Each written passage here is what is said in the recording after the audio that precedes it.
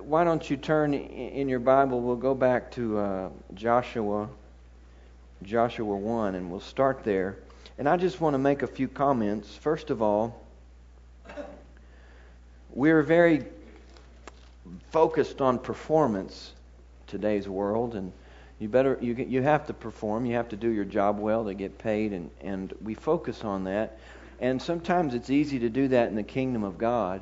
But when it comes to living for God and serving God, doing what God's called you to do, something that's become clear to me is it's not what makes you most valuable in the kingdom of God is not just how well you can do something, not your performance, but your endurance.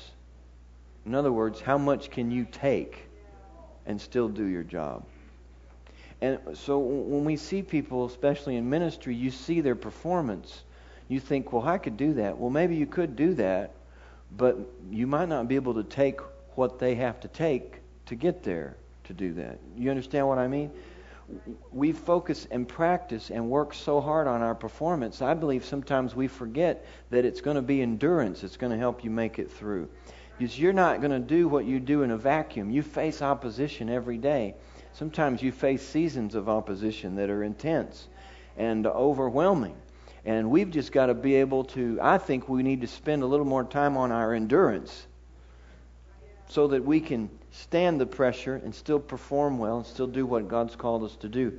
The illustration that I like to use is this one. How many of you can run 100 yards? You know 100 yards, I mean, it's from here to not even to the back of the church. How many of you could run? Not fast, just... All right, how many of you could run 100 yards in 2.5 hours? Could you do that? Just once. How many of you could do that once a week? And you could do it maybe on a Sunday afternoon for, say, 8 or 9 months out of the year. Could you do that? You could be an NFL running back and be paid millions of dollars if you can run 100 yards once a week. The best running backs in the NFL average 100 yards a week. And they only do it once a week on Sunday afternoons. And it takes 2.5 to 3 hours to do it. Right? When all you focus on is performance, it seems like, hey, I'll do that for $1 million a year. But there's 11 guys trying to stop them. Big guys. That makes all the difference. So in our kingdom, you can't see the 11 guys, but they're out there. And they try to stop you every day. And you have to realize that sometimes it's not pretty, sometimes it's not fancy. You don't get scored, style points. It's all about finishing, making it. In order to make it, you've got to have fuel. You've got to have the right stuff inside in order to get where you're going. And we know what that is, don't we? It's God's Word. So Joshua 1:8, we'll just read that again. This book of the law, or the Word of God, shall not quit coming out of your mouth, but you shall meditate in the Word day and night, that you may observe to do according to all that's written in it. Then you'll make your way prosperous, and then you will have good success. By meditating in the Word day and night, by allowing the Word to work in you on a daily basis, you'll make your way prosperous and you'll have good success. Now, go with me to Acts, and I want to read a couple of verses there in Acts. God wants nothing more, or nothing less for His children than that they be successful, that they be prosperous, that they be fruitful, that they do what they've been created to do. Acts 19 in verse 20.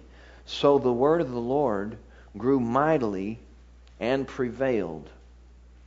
The Ephesians gave place to the Word. They accepted the preaching of Paul, and by allowing the Word in, it grew in their lives and it prevailed. It'll do the same for you. As you allow it entrance, and as you plant it and water it in your life, it will grow and it will prevail. In other words, it'll overcome other things. You don't have to overcome a lot of things by yourself, but the Word in you will help you be an overcomer. It's so, I believe our success is tied into the percentage or the amount of Word that's working in our hearts. It's not the Word you've heard that's going to do it. It's the Word you're hearing. It's the Word you've got today. Old food won't do you any good today. If you ate 3 months ago, that's gone. You need fresh manna, fresh food every day. And it's linked to your success. Can you live without it? Obviously, yes, you can. Can you make it through life without it? Yes, but there's a level of success that God has for His people that they can enter into as they meditate in the Word day and night. And we went over this, but the reason that it's so is because there's stuff in the Word of God, nutrients, power, life in the Word that comes out into your body. It even goes into your body. Proverbs 4:12 says His words are life to those that find them and health to all. His Word is health. That must mean there's some sort of healing virtue in the words. They're not ordinary words. They contain life from heaven. They contain the substance of heaven. And it's released when you put it in your spirit. Not in your head, but in your spirit. That's why literary experts can study the Word of God and read it for its literary value and not get a thing out of it. And even they're impressed with the poetry and the history and all of that. But that's not really what the Word was designed to do. They read it with a veil on. They read it without releasing its true power. That's only reserved for the born-again spirit. And when it's put in the born-again spirit, it grows. And it produces fruit in your life. The fruit of success. The fruit of prosperity. The fruit of doing and being what God's called you to do. And there are changes that happen effortlessly as the Word works in you. Isn't that good news? It's not willpower, it's Word power. Willpower is just different with different people. Some people have a pretty strong will. Other people don't. But this works for everybody. It'll overcompensate for your will, whether it's strong or weak. The Word of God will help you do what you know you're supposed to do. Amen? All right, then Acts chapter 20, and this is Paul speaking to the Ephesians just before he left them for the last time. And he said this in verse 32, Acts 20, verse 32. He said, "So now, brethren, I commend you to God and to the word of His grace." So he's leaving them. He said, "I'm not coming anymore, but listen, I'm going to turn you over to the Word, to God and His Word, which is able to build you up and give you an inheritance among all those who are sanctified." That's powerful. The Word was able to build you up and able to give you your inheritance. The Word. Do you need more of your inheritance? Do you need more of what God has for you? Get in His Word. Get in His Word. It always comes through the Word first. Psalm 107:20 says He sent His Word and healed them. He sent His Word and healed them. We wouldn't think of it that way. We would think He sent His power and healed them, wouldn't we? He sent His anointing and healed them. But that's not what it says. It says He sent His Word and healed them. That means the healing Word goes out before the healing power. You could say He sent His Word and saved them. His salvation Word goes out first. You can't get anybody saved without the Word. You got to give them the Word first. The power and the anointing follows the Word, confirms the Word. But if it weren't for the Word, there wouldn't be anything to be anointed for. There wouldn't be anything to pray for. The Bible says that we're saved by the incorruptible seed of the Word of God. That means if we brought someone down here and we didn't give them the Word, we couldn't get them saved. You can pray all day over them and have them pray all day, but they won't be saved without the Word of salvation. Faith comes by hearing. Hearing by the Word of God. They've got to have the Word first. So God designed the kingdom to work this way. The Word comes, and then the blessings come to you in Word form. You didn't get filled with the Holy Ghost until you knew there was a Holy Ghost. How did you know that? Through the Word. The entrance of the Word brings light. And so the Word comes, and we're Word people. We must be full of the Word. Colossians 3:16, he says, "Let the Word of Christ dwell in you richly." Well, if it can dwell in you richly, it could dwell in you poorly. He says, "Let the Word of Christ dwell in you richly, in all wisdom, speaking to yourselves in psalms and hymns and spiritual songs." So we need to be speaking the Word. And that's kind of what Joshua said. Don't let it It's in Joshua, don't let the word depart or quit coming out of your mouth, but meditate in it day and night. And as you do that, you're chewing on it, you're feeding on it, and what's in it's getting into you. It's like nuclear energy. It's radioactive. It changes your life. It changes you, and it continues to change you as you feed on it and as you read it. Praise God. Now go to 1 Corinthians 3, and I want to spend some time tonight focusing on this aspect of feeding on the Word or growing in the Word of God. 1 Corinthians 3 and verse 2. No, let's start in verse 1. And really this is what we're talking about when we talk about feeding on the Word and becoming successful and the Word changing us. It's a development. It's a developmental process. And here it is in reverse, in verse 1. And I, brethren, could not speak to you as to spiritual people, but as to carnal, as to babes in Christ. Did you know it's possible to be a babe in Christ? To be a spiritual baby? And Paul was dealing with the Corinthians, and he said, I wanted to tell you some things and speak to you as spiritual, as mature people, but you're babies. He said, I fed you with milk and not with solid food. For until now you are not able to receive it, and even now you're still not able. When you don't feed on the Word of God regularly and grow in God, then it limits what God can do in your life. It limits what Paul could say to the Corinthians. It limits what your pastor can do to you and for you. It limits what your church can do as a whole. God's not going to let us get into something we're not ready for, grown up enough for. And in spiritual things, it's possible to accelerate your spiritual growth, slow down your spiritual growth, or stop your spiritual growth. It's possible to freeze it and become a carnal baby. And carnal simply means fleshly minded. That means your mind is more focused on the flesh than it is on the Spirit. When that's the case, you're going to have problems. If you have a church like that, then it's a church full of babies. Because it's a church and our whole culture feeds that kind of thinking and that kind of lifestyle where your mind is focused on the flesh and the things of the flesh, the appetites of the flesh, what I want, what I feel, how happy am I, and how happy do they make me, and if they don't like something, they go find something else or another family, another marriage, another something to gratify the lust of the flesh. That's being carnal minded. And if you're carnal minded as a Christian, God can't do much. He can't do what He wants to do with you. Paul said you're babies. I had to give you milk. So the more we get the Word, the more we grow and the more we can get. We ought to be further down the road now than we used to be. God expects it. God wants it. And then he said in verse 2, you're still carnal. For where there's envy, strife, and divisions among you, are you not carnal and behaving like mere men?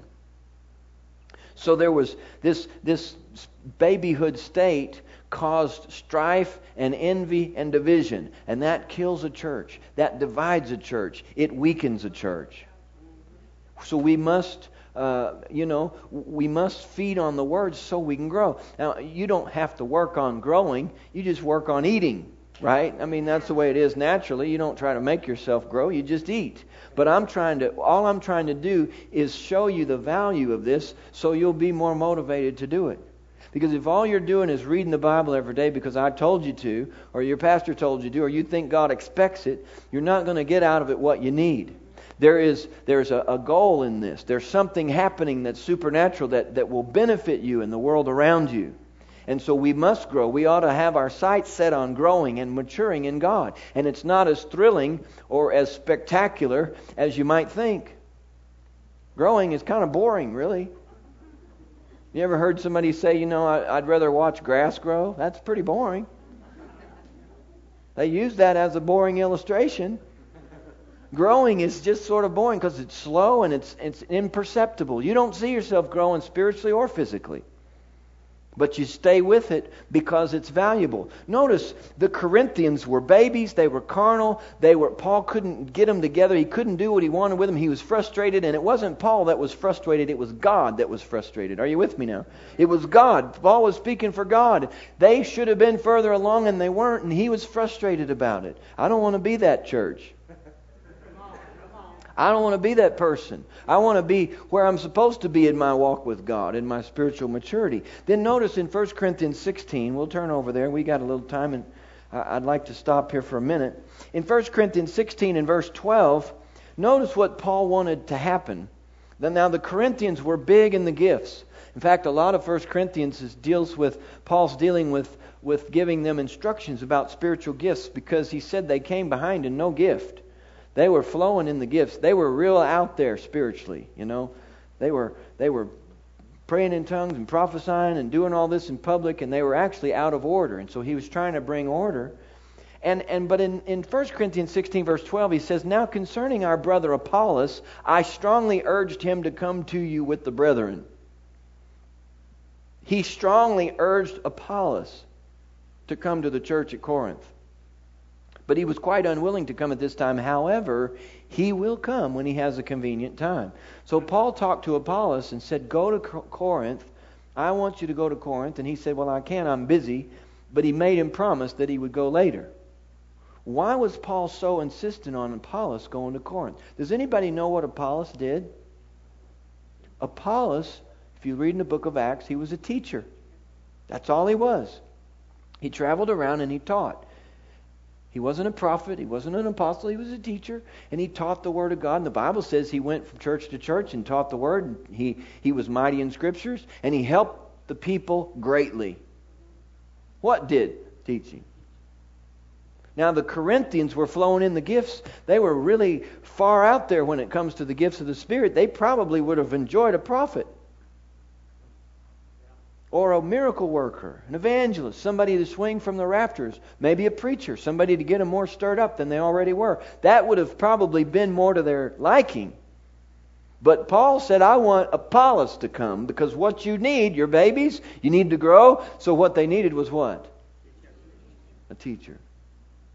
And they were going to come in, and they weren't going to run, shout, jump, leap, see visions, dream dreams, prophesy. They were going to sit and listen to somebody talk for a long time. And really, when the teaching anointing is strongest, you can go an hour and 45 minutes, 2 hours. I've done it. I've been in services like that, and I've done it myself. Because when that gift is working in its full expression, then that's what happens. People are drawing, and there's something. Listen, when you come to church and somebody gets behind the pulpit to open the Word of God, it is supernatural. Something beyond the ordinary is happening in your life, in this room right now, in your spirit, and will affect your future. It will affect the way you live your life, and it's awe-inspiring, and yet it's very ordinary. Almost anything we can do in church, other than the announcements, is more exciting than just teaching the Word. But there's probably nothing more valuable in the life of the believer. Because when we teach, we're helping you get your food. And some people don't get much more than what they get in church. It's not enough, but at least it's more than nothing. Amen. So it's important that we realize, turn to Ephesians 4, and we'll look at this in Ephesians, same truth. And also Hebrews 5. Let's go to Hebrews first. Hebrews 5, and hold your place in Ephesians 4. In Hebrews 5, he says the same thing, and I believe Paul wrote Hebrews. It says in verse 12, "For though by this time you ought to be teachers, you need someone to teach you again the first principles of the oracles of God, or the Word of God. You've come to need milk and not solid food." Now, you may not have known this, but when you got saved, you started a timeline.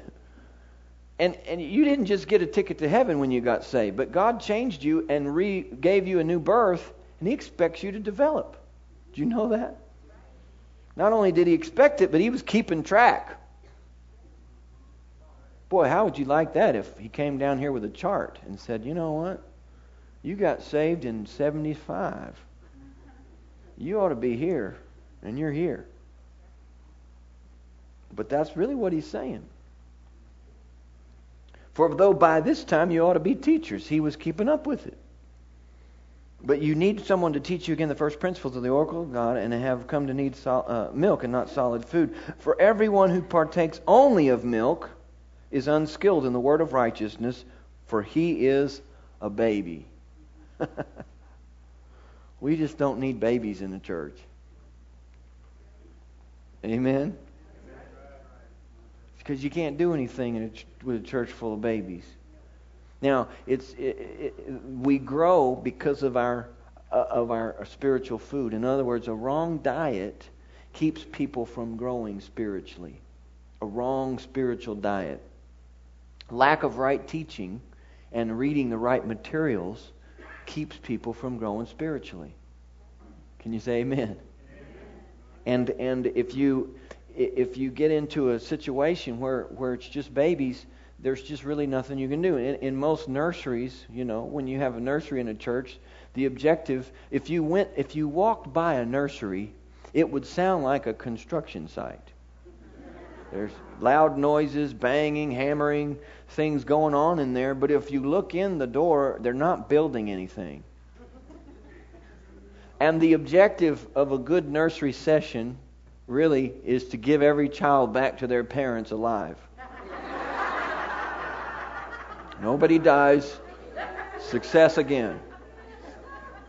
And depending on the size of the nursery, there's a nursery worker or a handful, and they're in there and they're watching the clock. Is it over yet? I hope he doesn't go over today.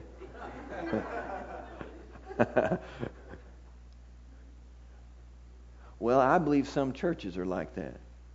The pastor is just trying to keep anybody from dying. He's trying to keep this group from killing that group. He's trying to keep peace. He's trying not to say anything to offend anybody. He's trying not to cross anybody's line, whatever that might be. And you can't go forward in a church. Listen, we need to grow up. We need to mature in God. And you're not going to do it without the Word of God.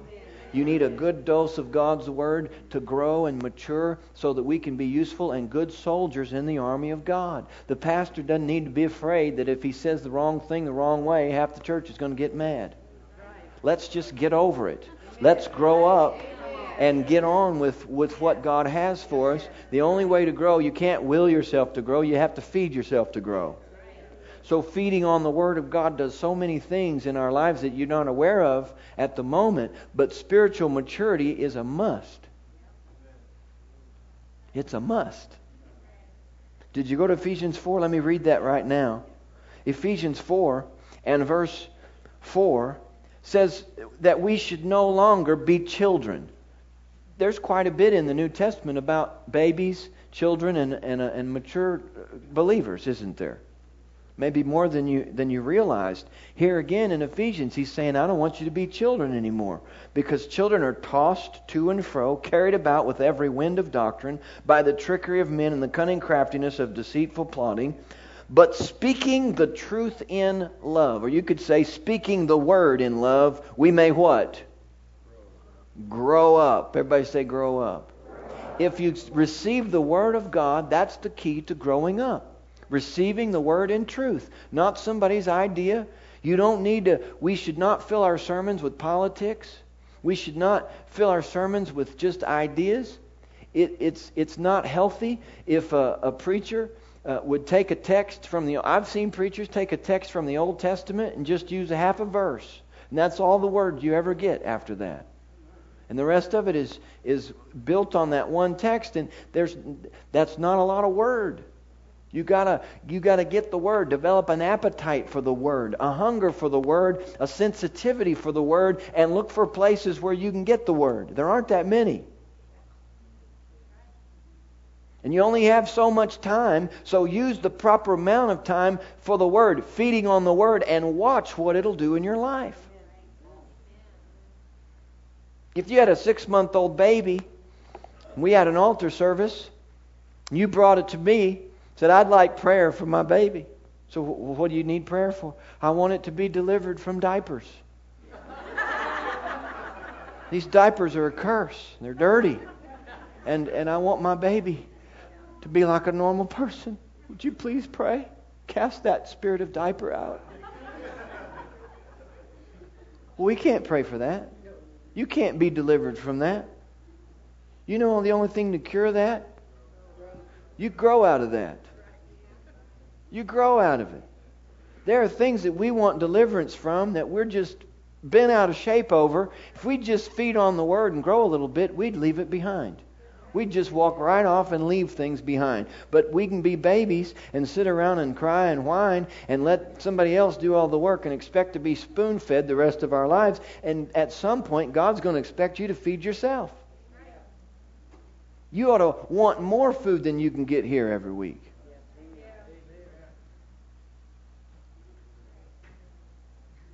More food than you can get in one place.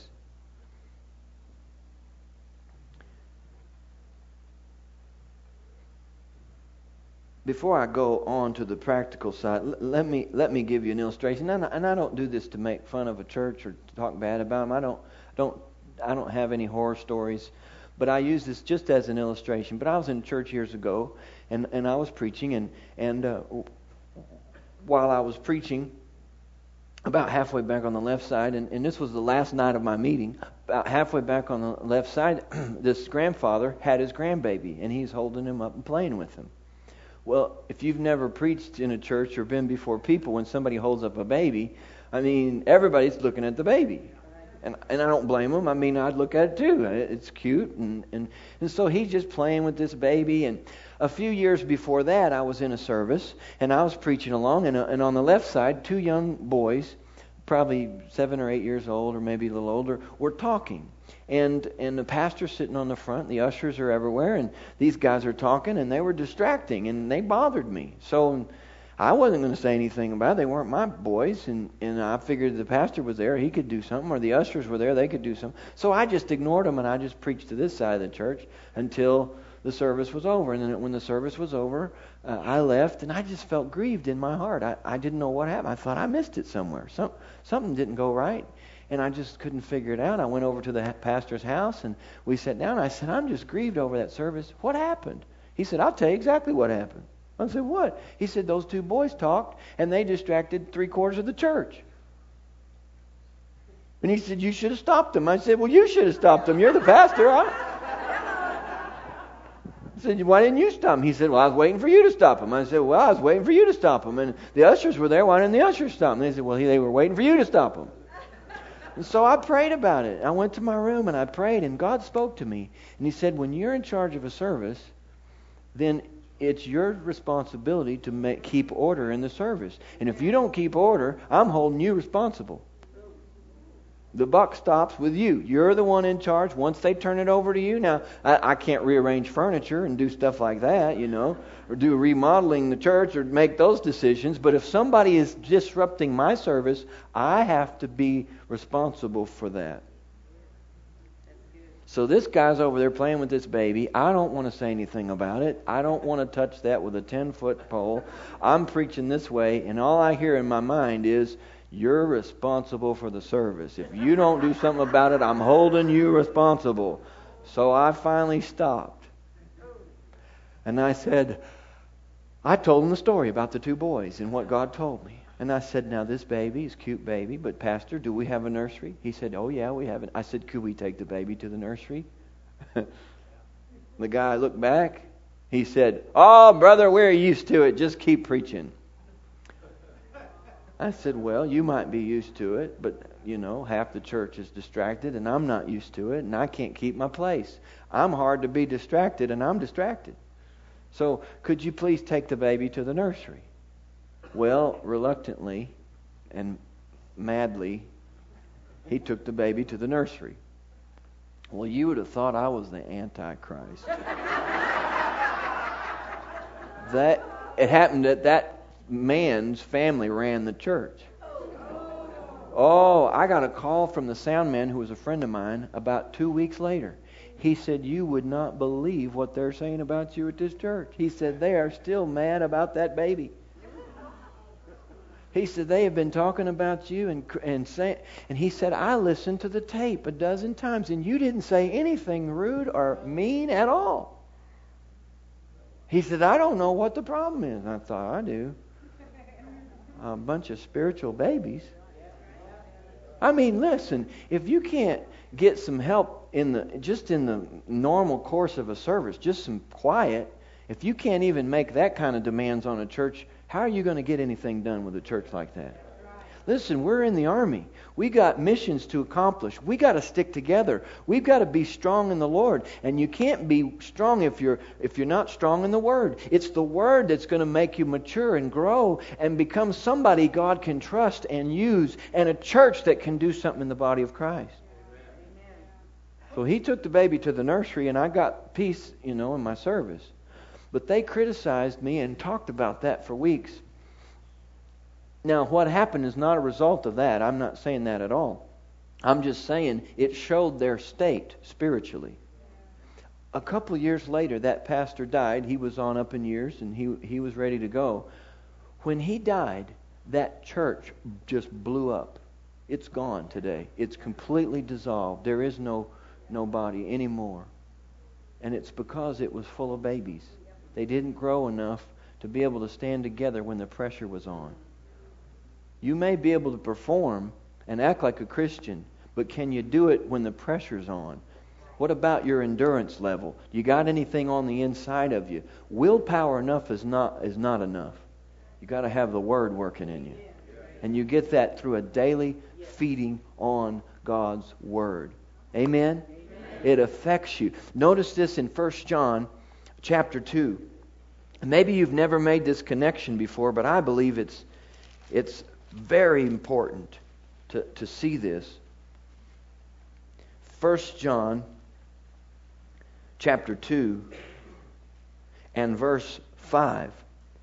Whoever keeps His Word. Now, keeping His Word is simply living His Word. Living in it. Having His Word live in you. Meditating on it. Feeding on it. Doing what it says. As you keep His Word, truly the love of God is what? Perfected in Him. By this we know that we are in Him.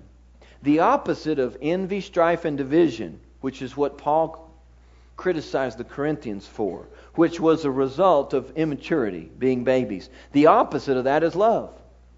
Love makes a church work. Love makes your life work. The reason love is so important and the end result of feeding on the Word is your love walk. If you want to find out where you are in your maturity scale, it's going to be measured not by power, not by anointing, not by performance, but by your love walk. Are you with me now? It's very important that you see this. Mature people who are developed in the Word of God, will develop in the love of God. Because God is love. So to grow in God is to grow in love. Did you ever see that before? God could have said He was anything. He could say He's power. He could say He's wisdom. He could say He's strength. He's whatever. But it says God is love. If you're going to grow in God, if you work with the Word, if you keep His Word, the love of God is perfected, or that's what grows in you. That's what's going to put you over. That's what's going to make you stand in the evil day. That's what's going to help you. Those that are developed in the love of God are not ashamed. You're not afraid. Perfect love casts out fear. As we develop in the Word, this surprised me possibly more than anything I've ever seen in the Bible. That to grow in God is to grow in love. I just thought that following God and serving God, the anointing would just get stronger and stronger until you just glowed in the dark. But what's supposed to develop is your love walk.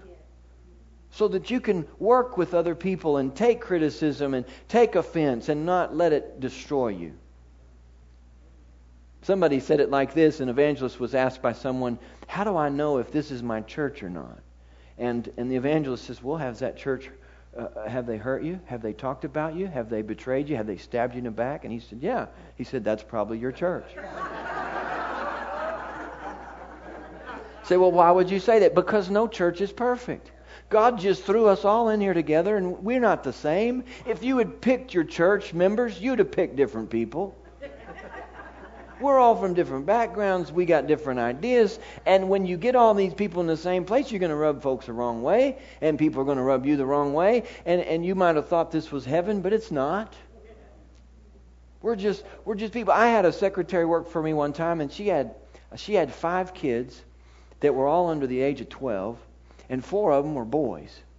And the boys were like 2 to 7. 4 boys, little boys. And she loved working for me because we put her kids in daycare, and she came to work, and she just felt like she was out of jail, you know.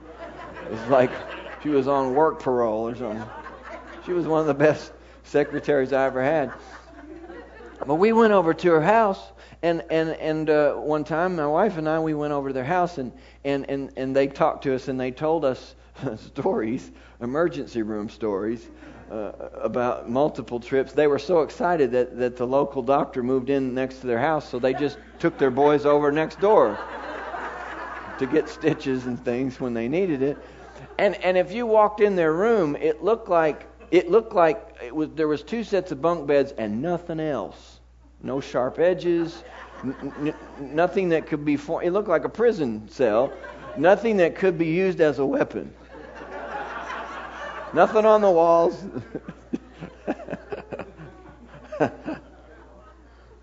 And so they just, told us how it was. And boys hurt each other. They do mean things to each other, but they're brothers. Right?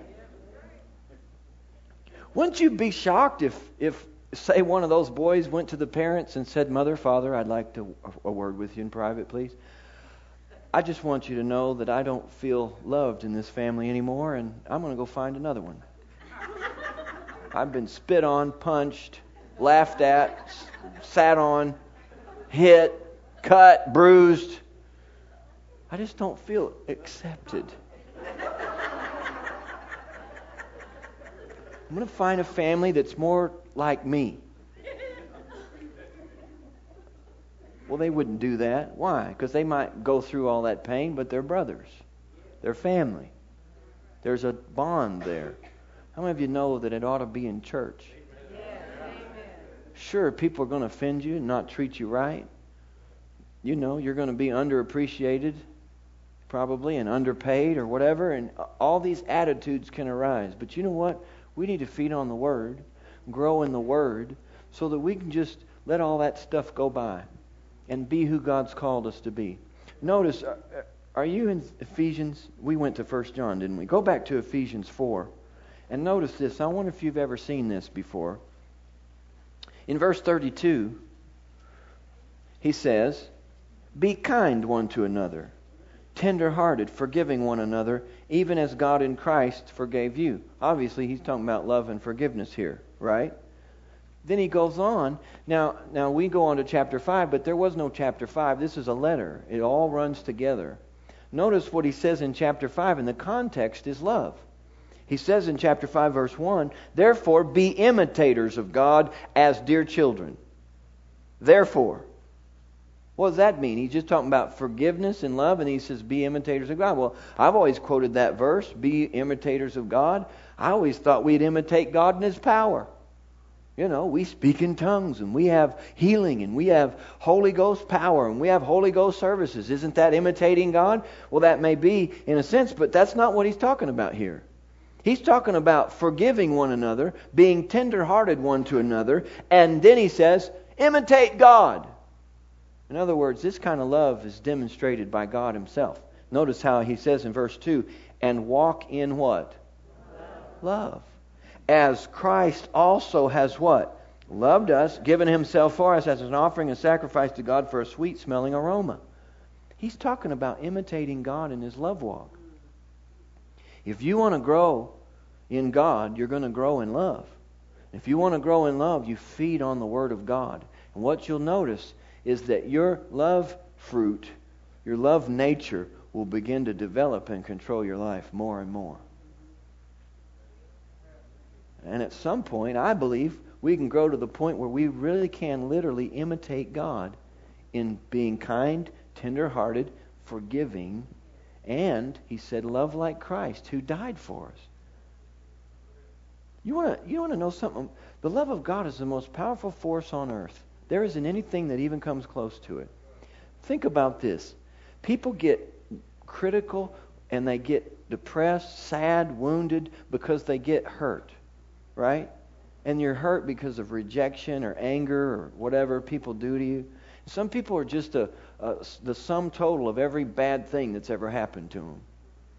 They're just a walking disaster. And it's because of what people have done to them. You want to talk about rejection? Think about God.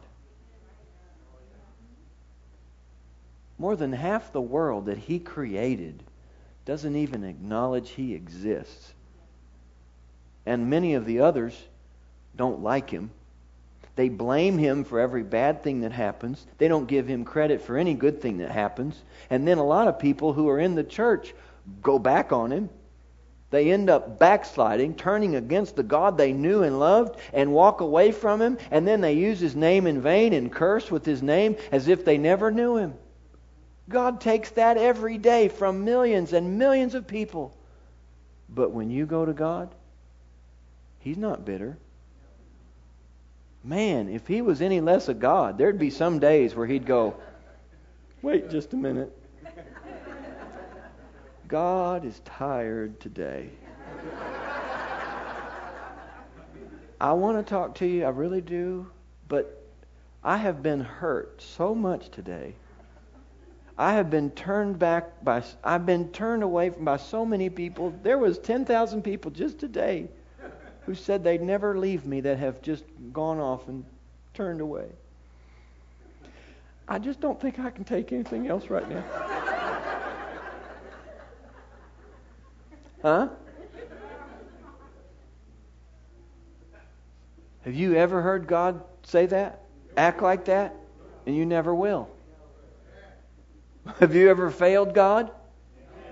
Gone to Him and asked for forgiveness? Did He ever say something like this?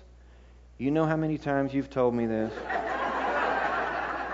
If you think you're going to walk in here and ask for forgiveness after what you just did, you're wrong. Now you go sit in the corner, pay your tithes, and be good for a week, and we'll talk about it. But I am not going to take this again from you. I have had it. Have you ever had God treat you that way? I'm not saying did you ever not have your mother or dad treat you that way. I understand. No, you go to God even after you failed Him. And He will receive you with open arms, no questions asked, no strings attached. He will forgive you and accept you, and He won't remind you of your mistakes, and He'll act as if you never did anything wrong and treat you like you don't deserve to be treated. How does He do that? Love. The love of God is so powerful in God that He's able to absorb infinite amounts of abuse and rejection and remain unchanged. And that's what God's love will do in you. But you've got to feed it, develop it, grow in it. Those who keep the Word of God, 1 John 2:5, the love of God is perfected in them. How many of you aren't there yet? But as you feed on the Word, you see, you get closer to that. And you're able then to take abuse, take offense, and remain unchanged. That's power. Power is not revenge.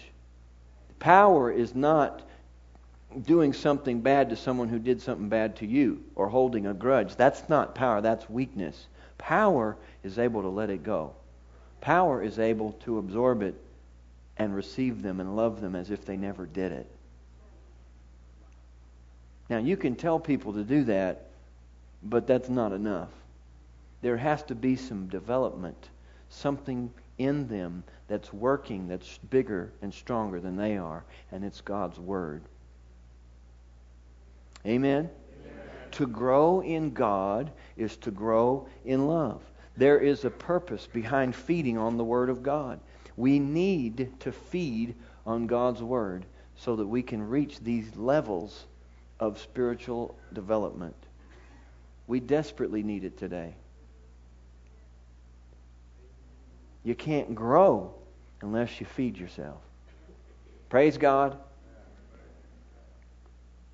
I believe a lot of the problems and things that we deal with in life would go away if we just simply fed on the Word of God consistently and develop an appetite for the Word. The more you feed on it, the more you're going to want it, and the more it's going to mean to you. It may not mean a lot right now. There are certain seasons in your life where it may seem dry. Just stay with it. Just keep at it. Amen? Amen. So now, let's go back to Proverbs chapter 4, and we'll talk about how to do this and make this practical. The age we live in today is called the information age. That's a great age to be in because we're in the information business. Don't let the information age be a detriment to you. Let it be an advantage.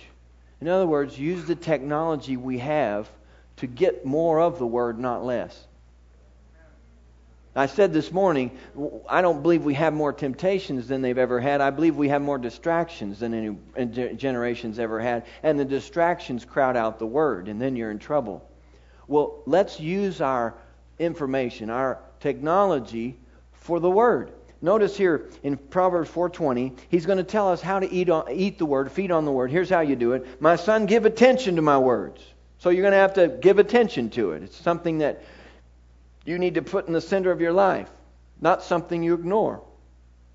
How many of you have ever ignored the Bible? That's the opposite of giving attention to it. And I think one of the reasons we do it is not intentionally, but the reason we do ignore it is because we've heard it. And if you talk about the Bible, you say, yeah, I believe the Bible. I've heard it. I go to church and I hear it preached and I believe it. Yeah, but that's different than giving attention to it in the present tense. Give attention to the Word. Incline your ear to my sayings. That means listen to it. Listen to the Bible. Listen to the Word of God. Do not let them depart from your eye. That means keep it in front of your eyes. That means read it. So give attention to it. In other words, give place to it. Listen to it and read it. Keep them in the midst of your heart. So you're supposed to be meditating on them. In other words, it ought to be in the center of your mind. You're going to have to make some changes to do this, but you don't have to have any more time to do it. Because you're talking about things all day and thinking about things all day already. Just include the Word in that. And you don't have to exclusively talk about the Word, but just make time for it. Give attention to it.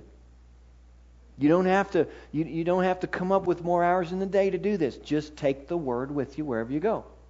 Make sure that when you go, you're going to be using the Word of God, speaking the Word of God, listening to the Word of God. Listen, technology has given us CD players, radios, iPods.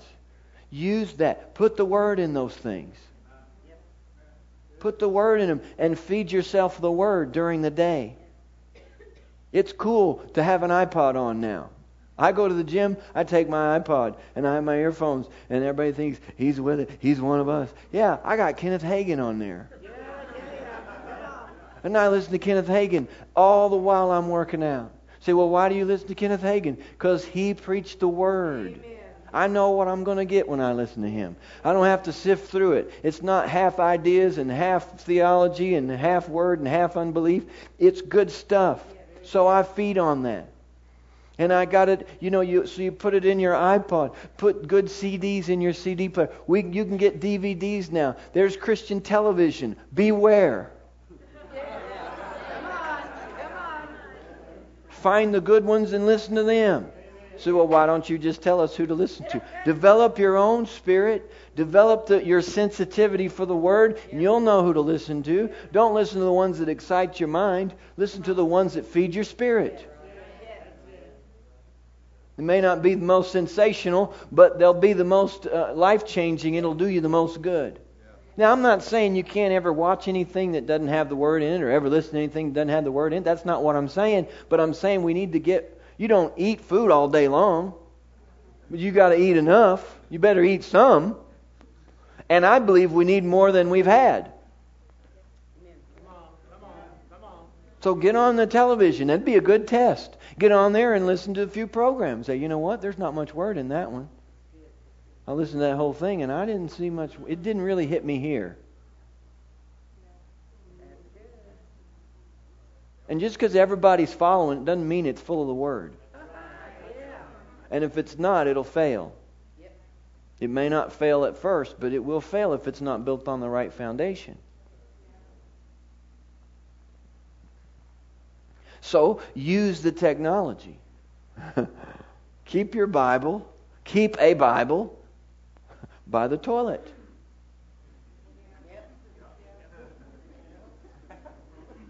Some of you could read a whole chapter on the toilet. Some of you could read a whole book.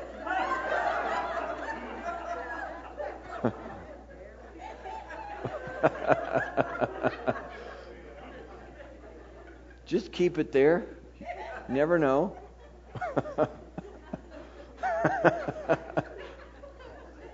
I don't think God cares if you use that time like that. That shouldn't be your only devotional time, but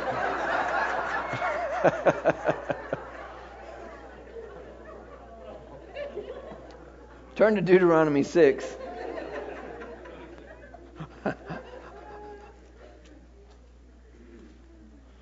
I didn't want to include toilet humor in my sermon, but it seems to have come out.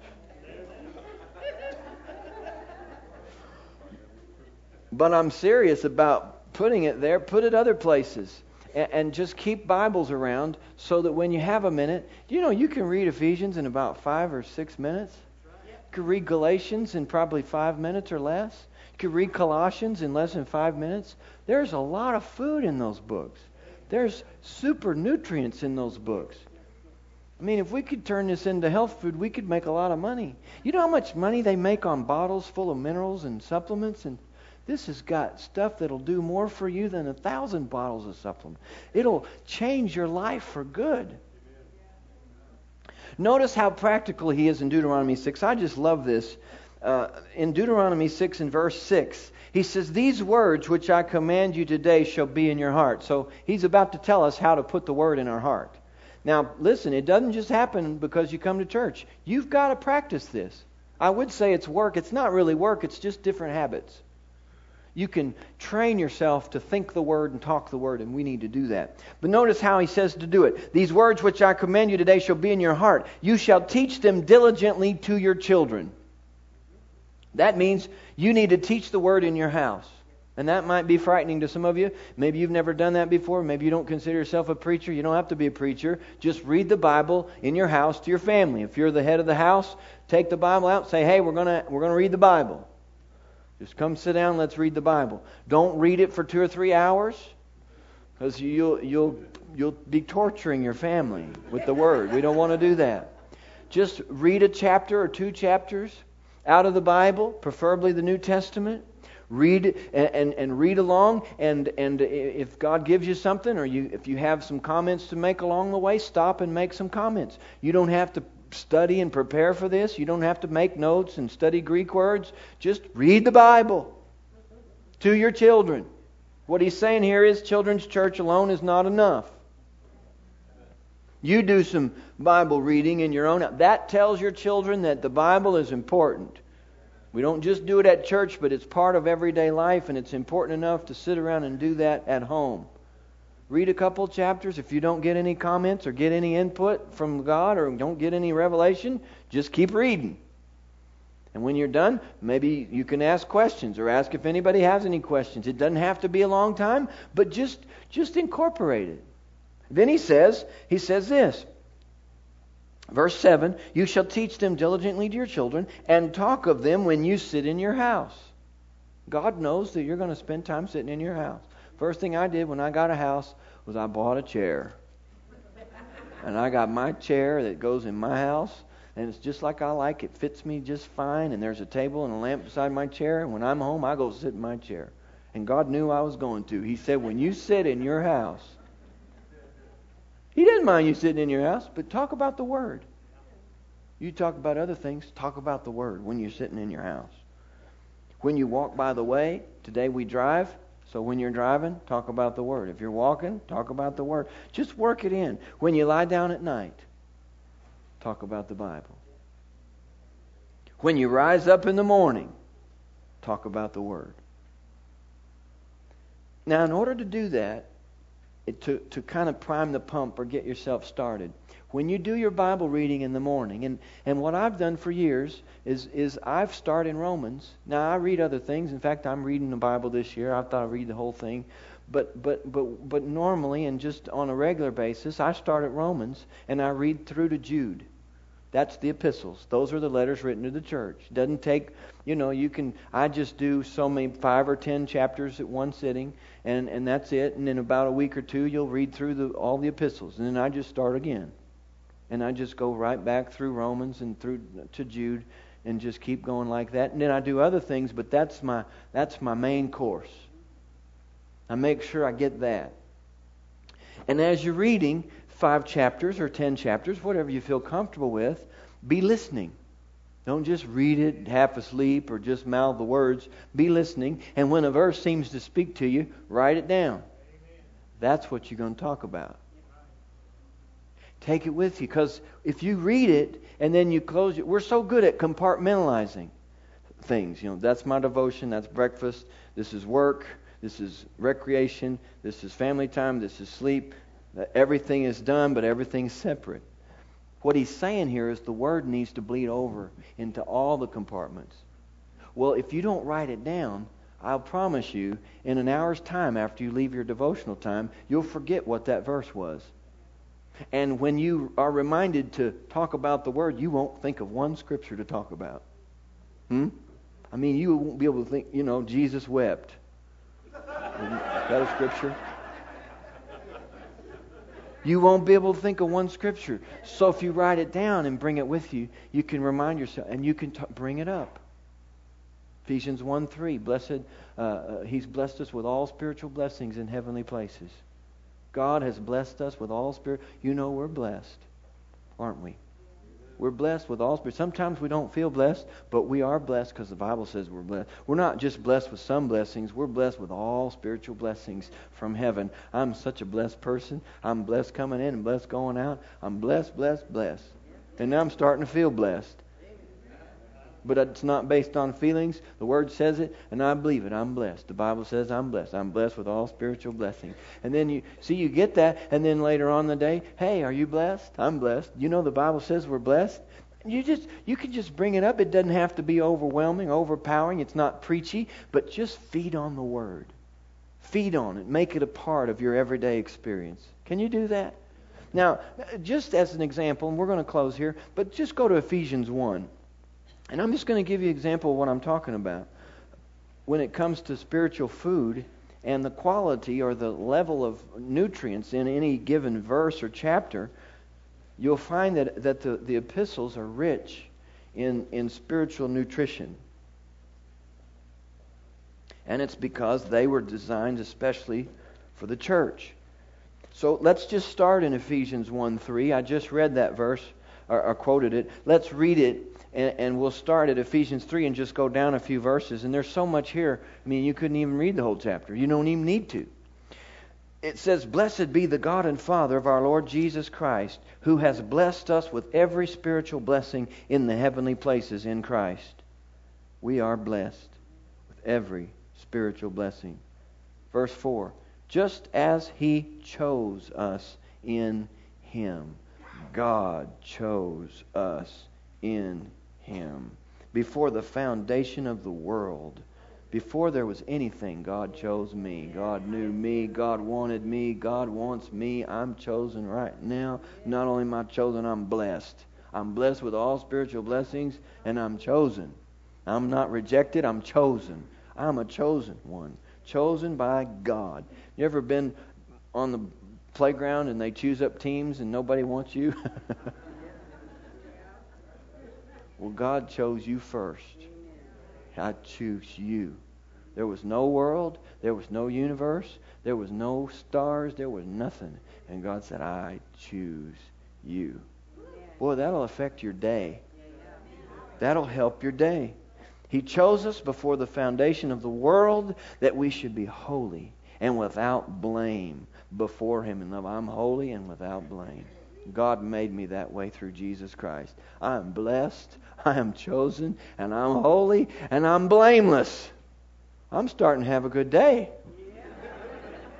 How could you not? When you put that in. The newspaper's not going to tell you this. The latest novel's not going to tell you this. You're not going to hear this on secular radio, but you can find it in the Word of God. Now, we've only done 2 verses. Verse 5, having predestined us to adoption as sons by Jesus Christ to Himself, according to the good pleasure of His will. It was the Father's good pleasure to adopt me. He chose me, and He didn't just leave it at that. He adopted me. He says, I don't just want to know you. I want to adopt you. I want you to be my family. Isn't that great? You are adopted. He adopted us as sons, not servants, but sons by Jesus Christ to Himself, according to the good pleasure of His will, to the praise of the glory of His grace, by which He made us accepted in the Beloved. Well, He's accepted us now. Now we're accepted, adopted, chosen, forgiven, holy, blameless, and blessed. Can you feel that down there? Does that add strength in your spirit? That's what you're looking for. That's what you're looking for. You don't have to shout and swing from the rafters, but you need that spiritual connection. And you don't get it unless you slow down, and you don't get it unless you're feeding on something with some value in it, some food value in it. Right? I mean, you can do this with a newspaper, and it won't do that to your spirit. But these words are spirit and life. There's something in these words that needs to get in you. Amen. Verse 7. In Him we have redemption. Whew! We've been redeemed, bought back, bought out from under the curse, bought out of slavery. We've been redeemed through His blood, the forgiveness of sins, according to the riches of His grace. That's rich. That's food for your spirit. I can't even tell you what all that does for you. I don't know what all that does. But it gets in there, and it's doing what it's supposed to do in your life. You can't have success without it. Not Bible success. You can't grow without it. Not spiritually. Amen? According to the riches of His grace, which He made to abound toward us in all wisdom and prudence. You say, well, I just don't understand all that. You don't even have to understand it all. Just read it slowly. Focus on it. Think about it. Meditate on it. So meditation is like chewing. You need to say it. You need to use your mouth. Don't just do all your Bible reading in silence. But read some words out loud. Write them down. You could write this word down for tomorrow.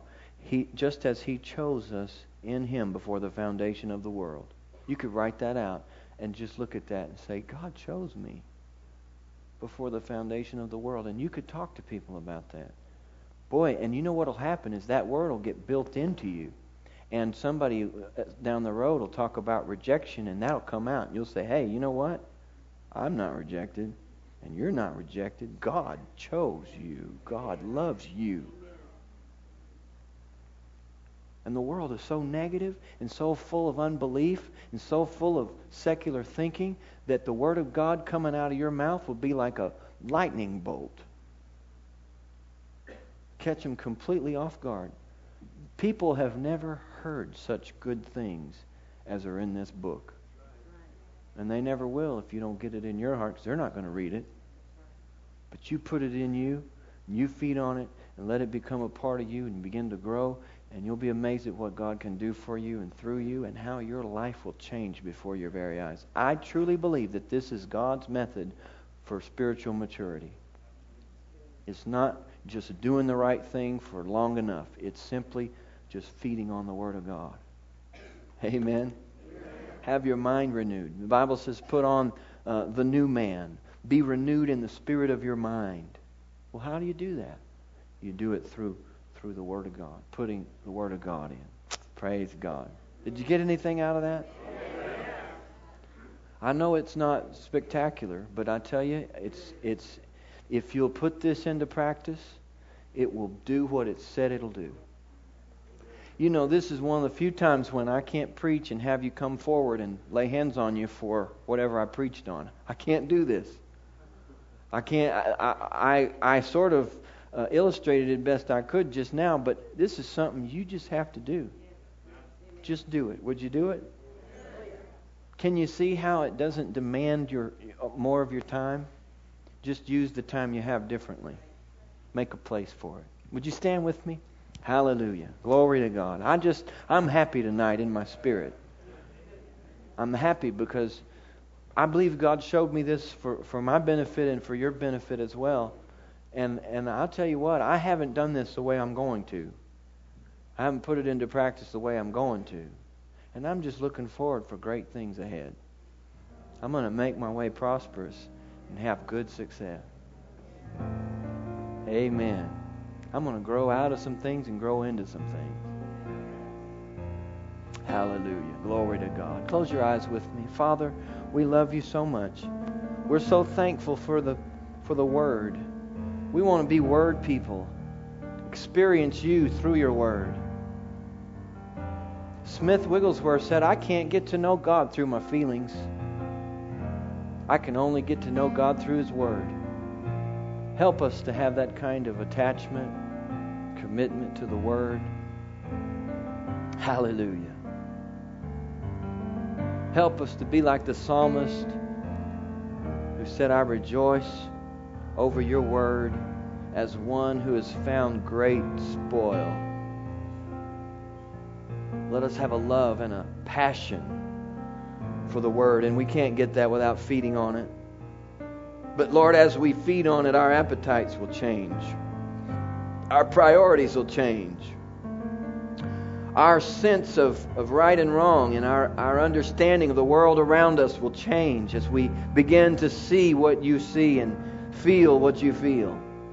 As the love of God is developed in us and through us, perfected as the Word says, we'll act different. We'll think differently. We'll talk differently.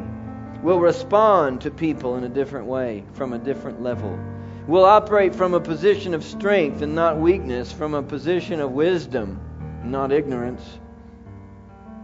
We'll let our tongues be seasoned with salt, that we may have grace to know how to answer every man. As we let the Word of Christ dwell in us richly in all wisdom and understanding, speaking to ourselves in psalms and hymns and spiritual songs, singing and making melody in our heart to the Lord. We'll hide our words in your heart that we may not sin against you. For they are spirit and they are life. They're life to those that find them, in health to all their flesh.